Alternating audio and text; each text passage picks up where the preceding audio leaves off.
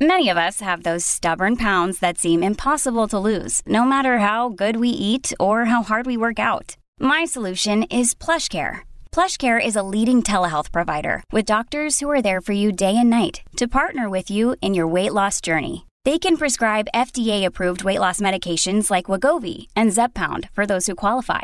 Plus, they accept most insurance plans. To get started, visit plushcare.com/weightloss. That's plushcare.com/weightloss. Thanks for listening to the Jazz Joe Hall Show podcast. Today on the pod, fiscal tightening. As the drumbeat builds for another interest rate hike, we look at the impact on your bottom line. As a new survey suggests, 1 in 3 Canadians can't cover their bills. Plus, a stolen goods paradise or a vital outlet for locals. We look at City Hall's move to shut down the downtown East Side Street Market. Plus, should e-scooter users be required to have license plates and carry liability insurance? That's all next on the Jazz Joe Hall Show podcast.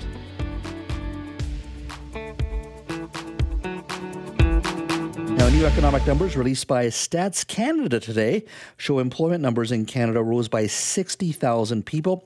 That's amid a gain of 110,000 new full-time positions last month. That marked the largest increase in employment since January. Now, today's report was the last major economic release before the Bank of Canada announces its rate decision on Wednesday.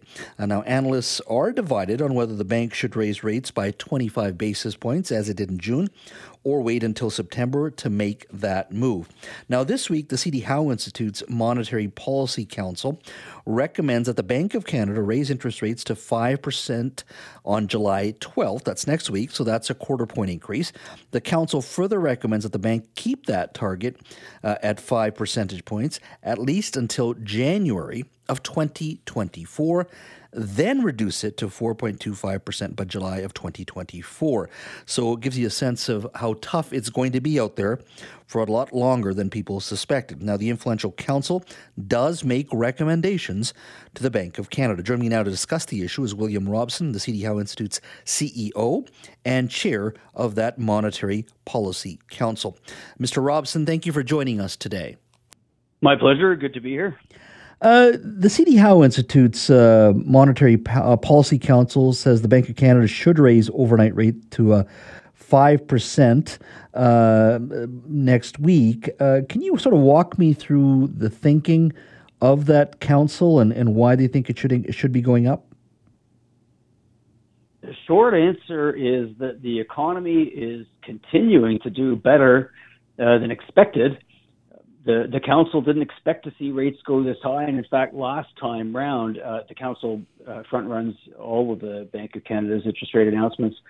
They weren't looking for the bank to hike, but it did go to 4 3/4 then, and I suppose the council's view this time kind of validates that. And they didn't have the jobs numbers that just came out this morning, but if they had seen that, I think it would have just made the view stronger. So there's good news in that inflation has come down quite a bit from its peak. So we're moving in the direction that people wanted to see. And in a sense, the strong economy is more good news. I mean, ideally, what you'd like is to see inflation get right back down to 2% without going through a recession. But when the group looked at just how strong the economy is, they thought unlikely that inflation is going to continue to decline all the way back to 2% without a bit more restraint from the Bank of Canada. So that's why they called for a hike. Mm-hmm. I guess when it comes to even inflation or interest rates, to do the first little bit, let's say go down from 8% to 4%, that is a little easier than going from 4% to 2%. It's that last mile that, from what I can tell, seems to be the real challenge for the Bank of Canada. Yeah, I think that's true. Inflation surprised everybody by taking off the way that it did, and people's expectations didn't really adjust to that. I mean, for a lot of people, the most obvious prices, the ones that influence your sense of where things are going, are at the grocery store and at the gas station, and those will go up and down. But when people are thinking about sort of longer term, if you're a business, if you're bargaining for wages, it's those expectations of what's going to happen over 2 to 3 years that make a difference. And I don't think anybody was saying, okay, it's going to be 8 and then maybe 10%. So to your point, now we're closer to the level that a lot of people might say, okay, I can see this going on for a while. For the Bank of Canada, that's a critical consideration. If they think that after so many years of inflation expectations, I mean, most people were ignoring inflation. It was low enough. People who forecast for a living were saying 2%. And so that was a pretty comfortable situation for the Bank of Canada. Now they're concerned that, wage growth has picked up, which by itself is a great thing. I mean, we all want higher wages. Mm-hmm. The difficulty is that there's very little business investment happening in Canada. There's residential construction happening, but business plant and equipment isn't doing at all well. And what that means is we got pretty slow growth of productive capacity. So if demand's roaring ahead, but productive capacity in the economy is not doing so well, then you've got ongoing inflationary pressure. So that is a concern. How much of a challenge is to dropping the inflation numbers further down? How much of a challenge are high gas prices playing in all of this? Well, they do matter for everybody's pocketbook in the short run, so people pay a lot of attention to it. And one of the things that has helped a lot as we've declined from the peak has been that gas prices have come down. But when you look ahead a little bit, and these things, the way Statistics Canada measures it, they feed into the CPI with a bit of a lag.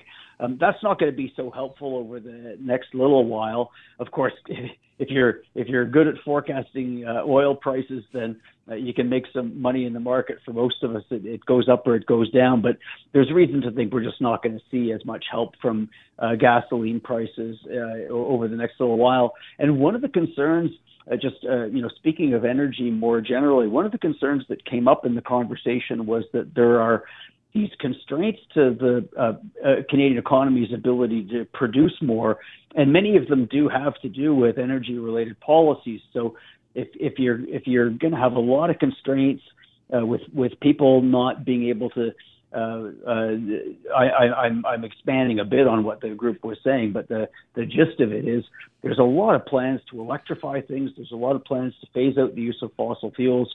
All of that requires a lot of investment. And in the medium term, it could mean a few shortages. So the concerns that the group had about the Canadian economy's ability to produce and the kind of ongoing inflationary pressure you might get as a result of that weren't only near-term concerns. As you look out further, you can see reasons for a lot of concern there. One thing I should quickly comment on, I mean, Vancouver sees this in a big way, is that there's a lot of immigration into Canada right now. Population's growing quite nicely. So there's a sense in which that adds to productive capacity, but it certainly adds to demand as well. It adds to demand for housing, a lot of other things. And without more investment, without more business investment, kind of equipping those new workers with the tools they need to be productive, it's hard to see how you can really get inflation back down to 2%. Without seeing, without damping growth in the economy a bit. Is this a soft landing still? I mean, we talked in the past, a year ago, there was talk of a soft landing. More and more, and I'm speaking from a layman's terms here, but this seems to be a bit of a hard landing too. I mean, each time these rates do go up, it does impact the ability to borrow money or to carry debt.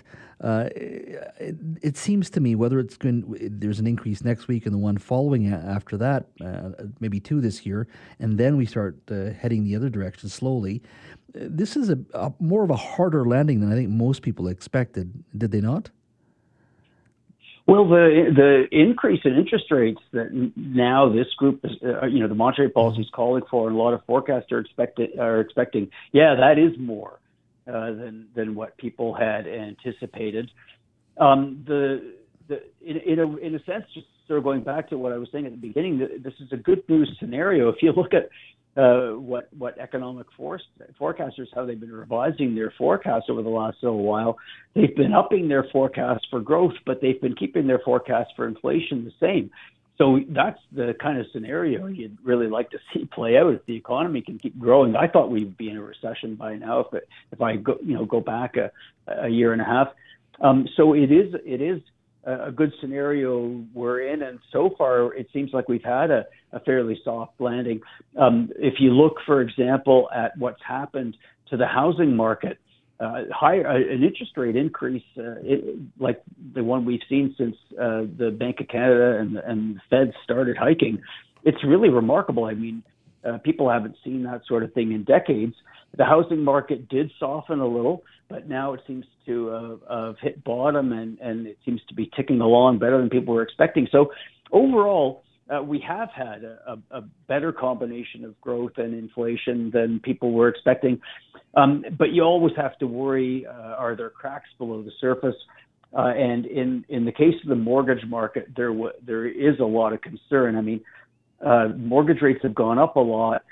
People who took out mortgages before the pandemic, many of them haven't seen much of a change yet. But of course, as time goes by, the number of people who are affected does go up.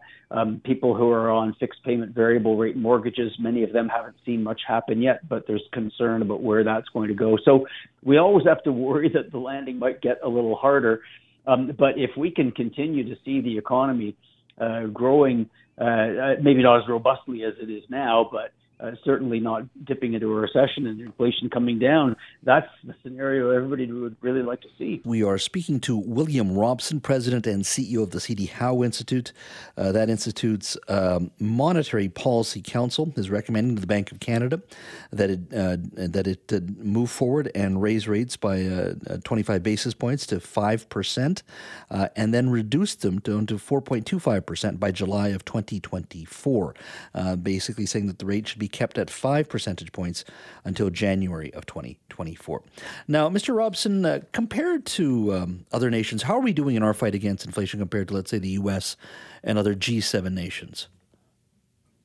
Well, it's a bit of a mixed bag in the details, but the broad strokes are pretty similar.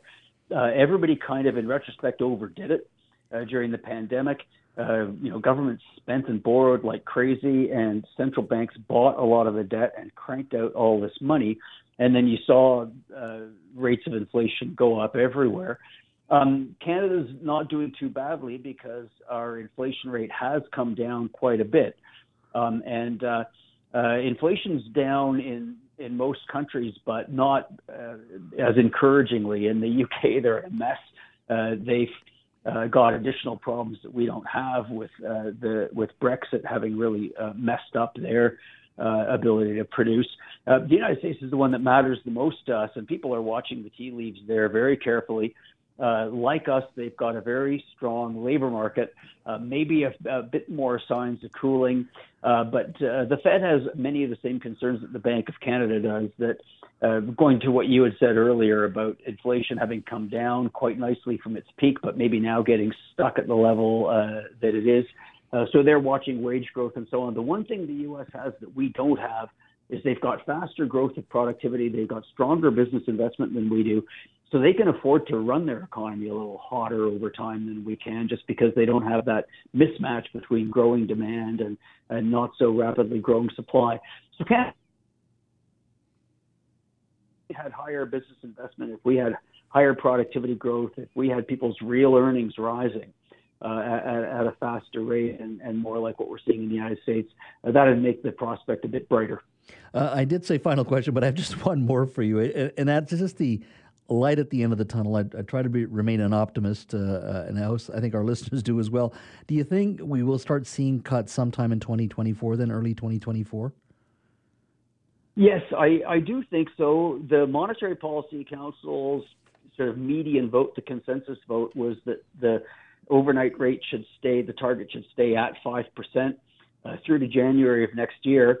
And after that, they see it coming down because inflation should continue to go down. You could argue that this 25 basis point hike, this further increase from where it is now 4.75 to 5, was kind of like an insurance thing, maybe not needed. And they're not looking for more increases beyond that. Only one of the members of the council was recommending a further increase. So the consensus, if you can talk about a consensus, certainly kind of like the center of gravity of where people are thinking, is that inflation is going to come down. The only caveat, like if you'd asked me the same question a few months ago, I would have said much the same thing. I thought we were very close to the peak, if not quite there. Now the peak's a little higher. Why is that happening? Well, it's because the economy is stronger than expected. So, often with monetary policy, you got these kind of good news, bad news stories. And on the whole, I'm happy to see the economy growing as it is. I've been very happy to see inflation coming down. In fact, it's pretty much doing what the Bank of Canada in its last projection said that it should. So I still, notwithstanding having missed it the last time round, I don't think that the overnight rate's going to go much higher than this. I think people want to, hang in there. Be ready that the economy might soften a little bit. But for those who are old enough to remember when, interest rates went up much higher than this, even into double digits, that's not the kind of scenario we're looking at this time. Mr. Robson, thank you so much for your time today. I really appreciate it. My pleasure. We'll have to get in touch again and see whether things are working out as well as I'm hoping they will. Well, in this city, interest rates play such a big role in our real estate industry and so many other things. I'm sure we will definitely be talking again. Thank you so much. Very good. Okay. Families have a lot going on. Let Ollie help manage the mental load with new cognitive help supplements for everyone 4 and up, like delicious Lolly Focus Pops or Lolly Mellow Pops for kids. And for parents, try 3 new Brainy Chews to help you focus, chill out, or get energized. Find these cognitive health buddies for the whole fam at ollie.com. That's OLLY.com. These statements have not been evaluated by the Food and Drug Administration. This product is not intended to diagnose, treat, cure, or prevent any disease. At Evernorth Health Services, we believe costs shouldn't get in the way of life-changing care, and we're doing everything in our power to make it possible. Behavioral health solutions that also keep your projections at their best? It's possible. Pharmacy benefits that benefit your bottom line? It's possible. Complex specialty care that cares about your ROI? It's possible. Because we're already doing it. All while saving businesses billions. That's Wonder made possible. Learn more at evernorth.com/wonder. Let's revisit our top story. During the 3 o'clock hour, we talked a little bit about interest rates. New economic numbers released by Stats Canada today show that employment numbers in Canada rose by 60,000 people. So we're still growing the economy, still hiring lots of people. And that is, of course, impacting our fight against inflation.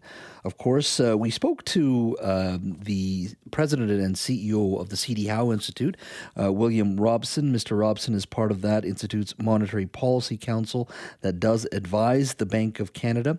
And the C.D. Howe Institute is basically recommending that the bank keep the target rate at 5%. So basically move it up next week on July 12th and hold it at 5 percentage points until January of 2024, and then only reduce it to 4.25%, so 3/4 of a full point drop by July of 2024.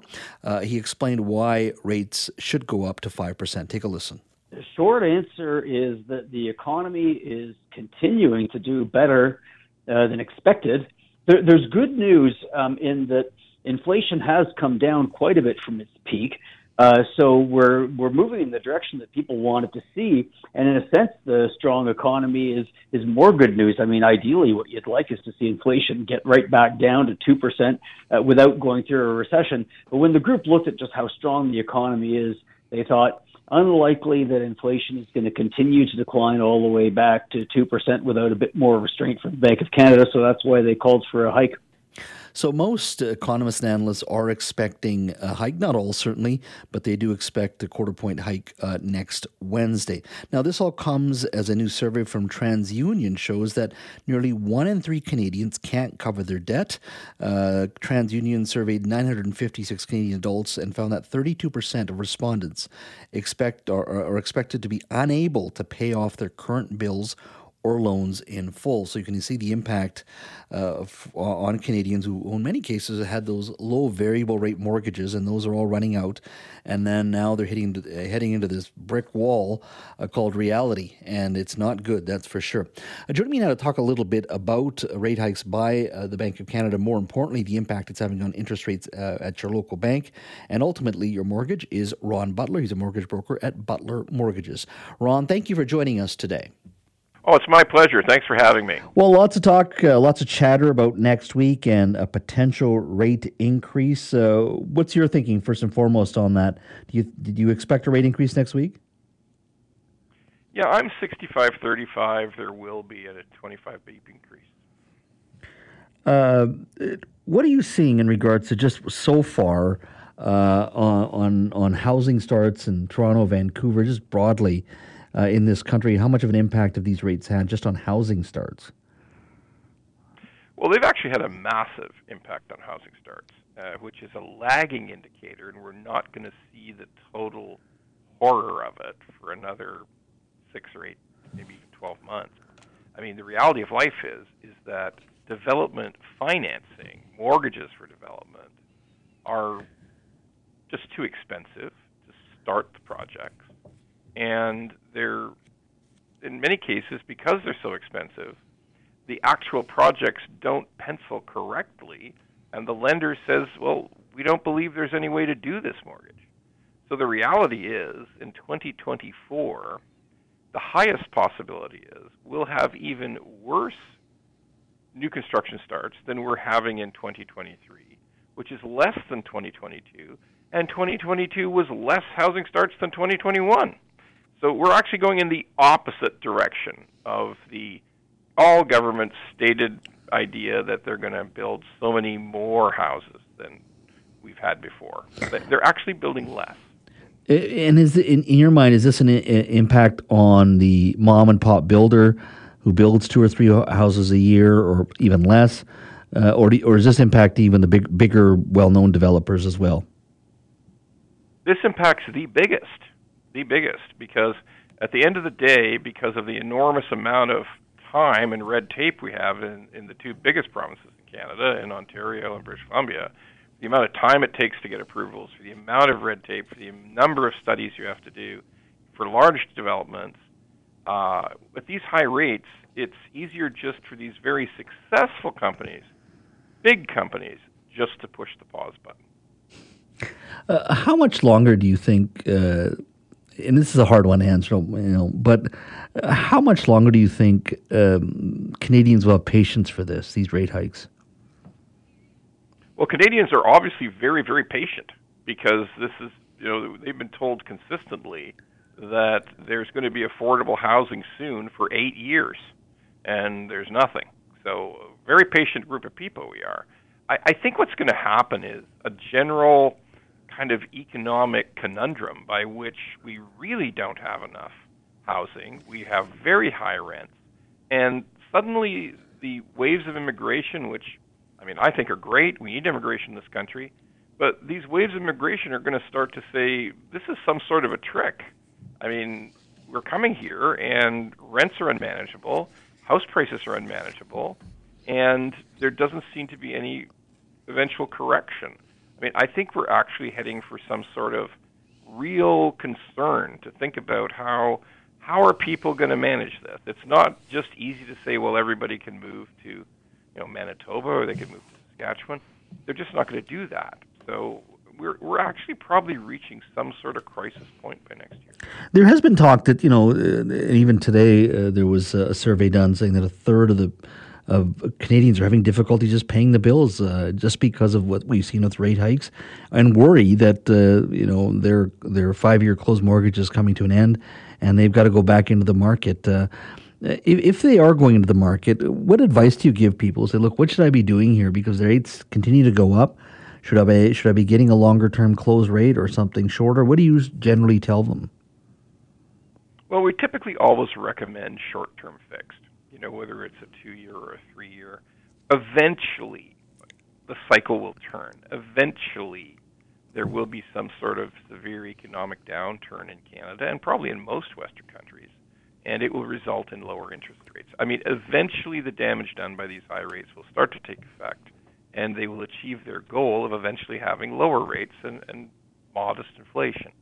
But the difficulty that we're going to have is the people in between. We have people renewing today, right now, this week, people who used to have a 3.49 rate or a 3.69 rate are being offered 4.89, 6.29, and that is a very significant increase in payment.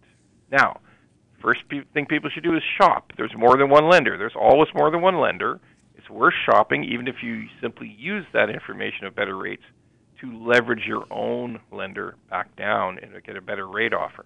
But most significantly, think about longer amortization. If this is a really unmanageable payment increase, then ask your lender to reamortize the mortgage. Most people at renewal are between 20 and 25 years, and most lenders can easily offer 30 years. So that's one means to try to reduce your payment if it is just unsustainable. Are you hearing or seeing desperation? I mean, from customers, from people you're talking to? Oh, yes. Yes, we see, one of the impacts of this, if we do have an increase next week, and I believe we will. I believe that's the majority chance. It's not a certainty, but it's the majority chance. That last 0.25% increase for those people with variable rates that do increase the payment every time the rate goes up, this may be the last straw for some people. I mean, they were just holding on by their fingertips, and this may be the last straw for thousands and thousands of borrowers. And yet, it may not be the last rate increase this year. There's talk of another one before the end of the year. So it's not like this will be the last one, is it? There's no guarantee, although Tiff Macklem, the governor of the Bank of Canada, suggested that he believed 5% was his terminal rate, and one more 0.25% increase, we will hit 5%, and he has suggested in a talk he gave about 10 days ago that is, in fact, his terminal rate. Well, fingers crossed it stays there and we get to the other side of it because there are a lot of Canadians hurting and there's lots of worry out there, that's for sure. Ron, thank you so much for your time. Have yourself a wonderful weekend. Listen, thank you very much for having me. Much appreciated.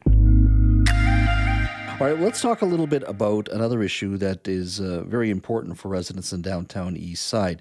Now, if you go to the 2600 block of East Hastings, you can find a market there, a street market there that many residents there rely upon in regards to their livelihood, the ability to make a few dollars. Well, recently we just heard that the city said because of too much congestion in and around the site and some of the spillover of the market onto sidewalks, it's creating a safety concern, and they may have to shut it down. Joining me now to talk a little bit about the Downtown East Side Street Market is Sarah Blige. She's an advocate for the Downtown East Side and executive director of the Overdose Prevention Society in Vancouver. Sarah, thank you for joining us. Hi, thanks for having me. And it's an interesting market.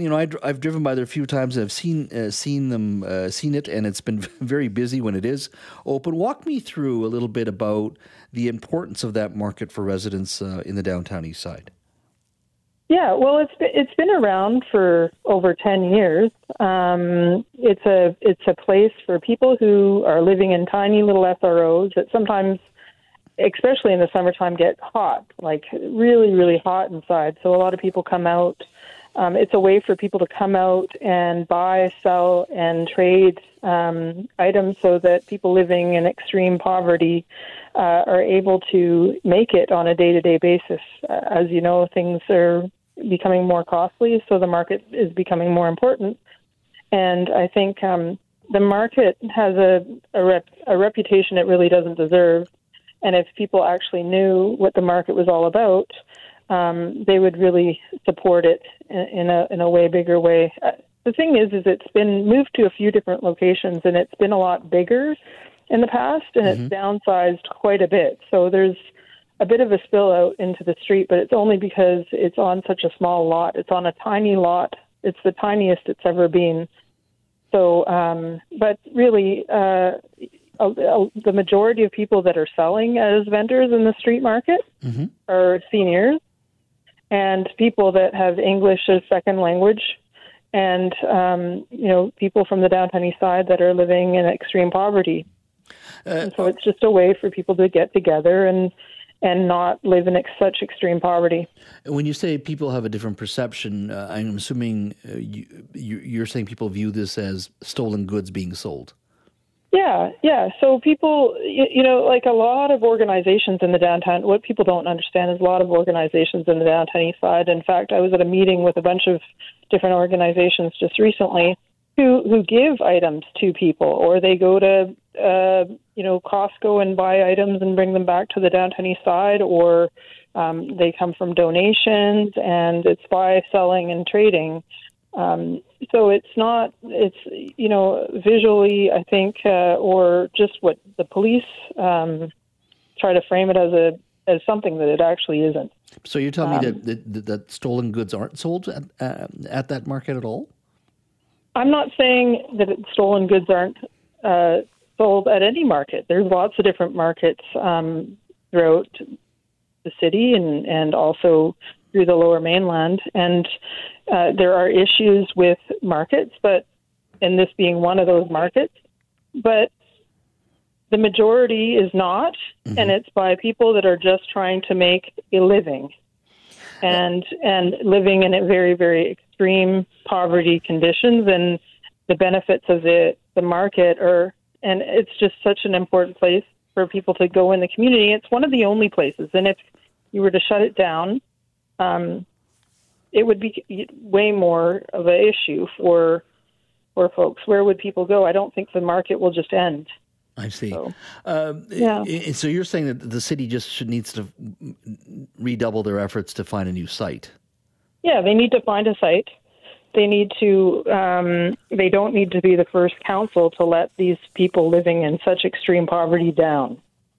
They need to, if they want some changes made, they need to work with the organization who is that just started to run it, give them a chance to run it, and work with the city to create opportunities for people that are living in extreme poverty to actually make enough money or get some food and some of the other things that they need.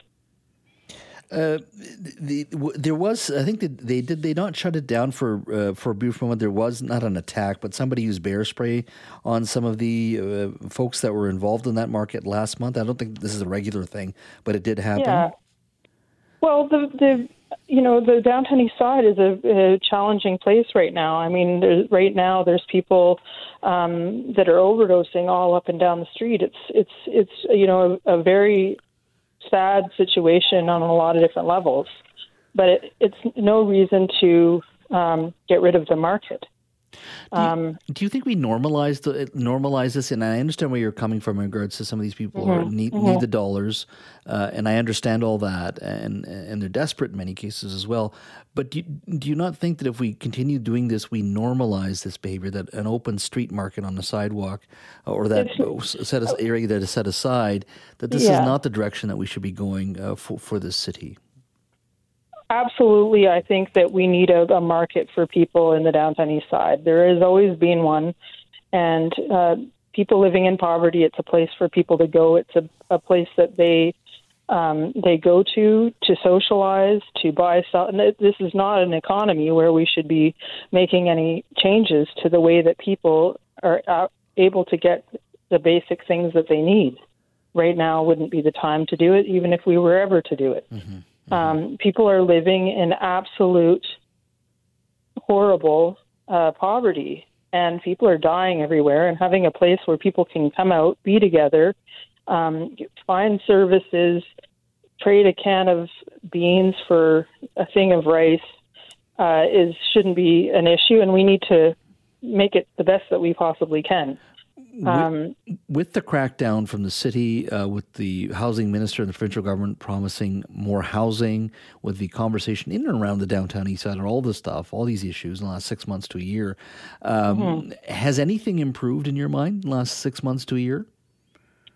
Well, I think a lot of housing is just about to come online. And, in speaking with folks that are connected to the housing minister, it looks like, they're really trying to make some plans to increase the amount of housing. So, housing is key to making people's lives better in the downtown east side, because homelessness is a big issue. And that's another thing. We've got thousands of people homeless. We need places for them to go to live. And this is one of where the market is one of the last places that people actually can be together in a place where they feel safe and comfortable. Sarah, thank you so much for your time today. Yeah, no problem. Take care. This episode is brought to you by La Quinta by Wyndham. Your work can take you all over the place, like Texas. You've never been, but it's going to be great because you're staying at La Quinta by Wyndham. Their free Bright Side breakfast will give you energy for the day ahead. And after, you can unwind using their free high-speed Wi-Fi. Tonight, La Quinta. Tomorrow, you shine. Book your stay today at lq.com. You know, when we were talking about this particular segment, it actually reminded me of my son in elementary school when they were teaching sex ed in school there. And remember when he took the first course or the class, the first class, and they had to pick him up after school. And oh my God, the questions he was asking, I was just so uncomfortable to the point at the end of the day. I said, "Great questions. You know what? Why don't you ask Mom?" That's what I did. Excellent delegation, Jazz. Jerry Mary Judson is joining us, and it was interesting because he was asking all these questions. I go, and he finally figured out how the human bodies work. And Oh, it was boy. All, he was just giving me the lowdown exactly. This is all elementary school. And then he started asking some questions, and I go, "Great question. You know what? You should ask Mom when you get." That's a mom question, actually. Yeah. Well, I just threw in the towel. No mas. Yeah. I come bearing a not for elementary kids, but there is a program out of the Vancouver Coastal Health, and they are teaching sexual health to youth, but it's between grades 8 and 10, and they are using other youth to do it. Let's have a listen, shall we? I think we should talk about this. Come on, why not? People might misunderstand what we're trying to say, but that's a part of life. Do you remember your sex ed classes? I don't know about you, but I felt a little odd that the same man who taught me math was also trying to teach me about sexual health. But in Metro Van, there's a program doing sex ed a little differently. Bold Learning for Understanding Sexual Health, or BLUSH for short, delivers sexual health education to youth by youth. I spoke with Maddie Baker, an incredibly cool 17-year-old who volunteers with the BLUSH program to help get a better understanding. What really made BLUSH a significant thing and what kind of attracted to me about it is just knowing that it was bringing tools to younger students, and it was giving these tools of navigation, kind of like a compass. Everyone has a very individual experience of relationship and sex, and how they're going to interact with romantic, platonic, all of that. But BLUSH gives this foundation of consent, and healthy relationship, bodily autonomy, and really emphasizes those things that help students interact much more healthily in their older years. And it kind of just helps to unlearn some of the behaviors that you learn from the media or porn, or things that you're just kind of generally digesting from your everyday life that you might not want to have actually in your relationships, because they are not the healthiest way of being and coexisting with someone else. What are your responsibilities with BLUSH? When you first start with BLUSH and you first get your training, you are sent a bunch of manuals and readings to do to kind of understand what BLUSH is trying to teach. And then you travel to different schools in Vancouver and the greater Vancouver area. So the furthest I went was a school in North Van. So they have a schedule that they'll send out every month. You're assigned to different ones. They usually try and block it in. So if I'm going to Tupper, I'll go to Tupper for the morning classes, and then I'll leave. I was also doing this when I was in high school, so it was difficult to manage around my classes to make sure I wasn't missing too much school. Of course. And then you come in and you bring a script, and that script is written by youth educators, and it's revisited often. Every summer they'll go through and they'll make sure everything's up to date, and they'll make sure the program is appropriate for that age range. They'll add in things that need to be added in, take away things, or adjust language. A lot of that emphasis is on making sure that everything is clear enough that it can be understood by students. And when you go into classes and you teach these classes, we try and do it in a very informal way that kind of emphasizes that we're not teachers per se, people in positions of power in that classroom. It's more of we're all learning about sex ed together. Everyone's sexual health understanding is a journey, and we're all trying to learn what we can. And then we use interactive there are some forms of students engaging with it where they take what's a high risk activity versus a low risk activity, and really trying to bring them into the learning. So it's not just us speaking to the kids, it's more of the kids are involved in their own learning. BLUSH really focuses a lot on the dynamic of consent and healthy relationships rather than a biological part of sex ed. That is still touched on, but there is just more of an emphasis on how do you exist with this other person in a way that you're both mutually respecting each other. So if someone wanted to get involved in volunteering with BLUSH, what would they do? The BCH has you can just search up Blush and they'll have an application form and you can send that right in to Justin. I would definitely recommend getting involved with the program. They do batches of like volunteer recruitment. So if you don't get in 1 year, I wouldn't be discouraged. Apply the next year. It is a really incredible program. And it's something that has, changed me and my perspective on sex ed a lot. For more information on the Blush program, you can visit vch.ca/services-resources under the letter B. Now, I don't know about you, but if I could go back and have the option, I would rather have these conversations with somebody like Maddie from the Blush program instead of my math teacher. Did you really? It was the math teacher who actually was run the sex ed class? I remember grade 8 and 9, it was my English teacher. So it was a little bit cooler. She was like one of those cool English teachers. But that's not bad. Yeah, that's okay. But like when I was in elementary, it was like my homeroom. This dude taught me everything. And now he has the overhead slide of all of the anatomy. And I'm like, this feels different. I don't know. Maddie sounds so confident. Oh my gosh. Oh, she's a lovely gal. She's got her whole life ahead of her. She's going to go to UBC in the fall and she's going to keep on volunteering with Blush when she's there. So thank goodness for that. That is so amazing because so she can relate to the students and vice versa. So I think that is fabulous. Since I got you here, we were talking to Eric Alper a little earlier today in regards to when is it the right time for an artist to stop touring? What do you think of that? I don't know. I think like as long as you can like Mick Jagger straps those New Balance sneakers on and he goes on stage and he does the thing with the Rolling Stones. Like I'm wearing an Iron Maiden shirt right now. I've never seen any of these like old sort of, I call it like Uncle Rock like bands yet, but I really do. I like the classic rock. I would see Steve Miller. Yes. I've never heard of that term, Uncle Rock. Yeah. Or see like, if like Creedence Clearwater Revival was doing something, I would go see that. I totally would. But I'm just like, I don't know if all the best to Madonna and like get it, girl. But like, I don't know. I'm just more of an Uncle Rock kind of girl. Yeah, but any of these artists, though, whether it's Uncle Rock or Madonna, they can fill a stadium, right? That's they can. People will go, and like all age ranges will go. I'm not even sure Drake could fill BC Place, although I think he's doing 2 shows here, right? So it's pretty close. Okay. But he always fill Rogers Arena, but I don't think he could do BC Place. He's not a stadium guy. No, that's the thing, right? Yeah. I don't think some of them are. Obviously Taylor Swift, but but I just think that 20 years from now when there's a revival tour, the next generation of Uncle Rock, like who's gonna be? That's a good question, right? Like who's gonna fill BC Place or whatever it is, right? Right. I'm trying to think of like the 1975, I guess, but I don't even think. Yeah. No. Exactly. Jerry, thank you. Thank you. That's our Jerry Mayer Judson talking about, of course, Maddie Baker, who works with the Blush program in regards to providing sexual education for young people. How about that? Kids relating to kids, which I think is fabulous. Although she's not a kid, she's heading off to UBC.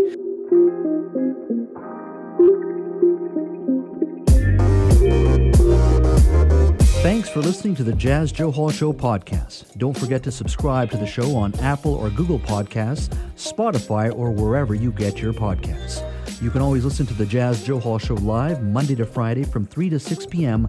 on 980 CKNW and connect with me on Twitter at JazzJoeHallBC. Talk to you next time.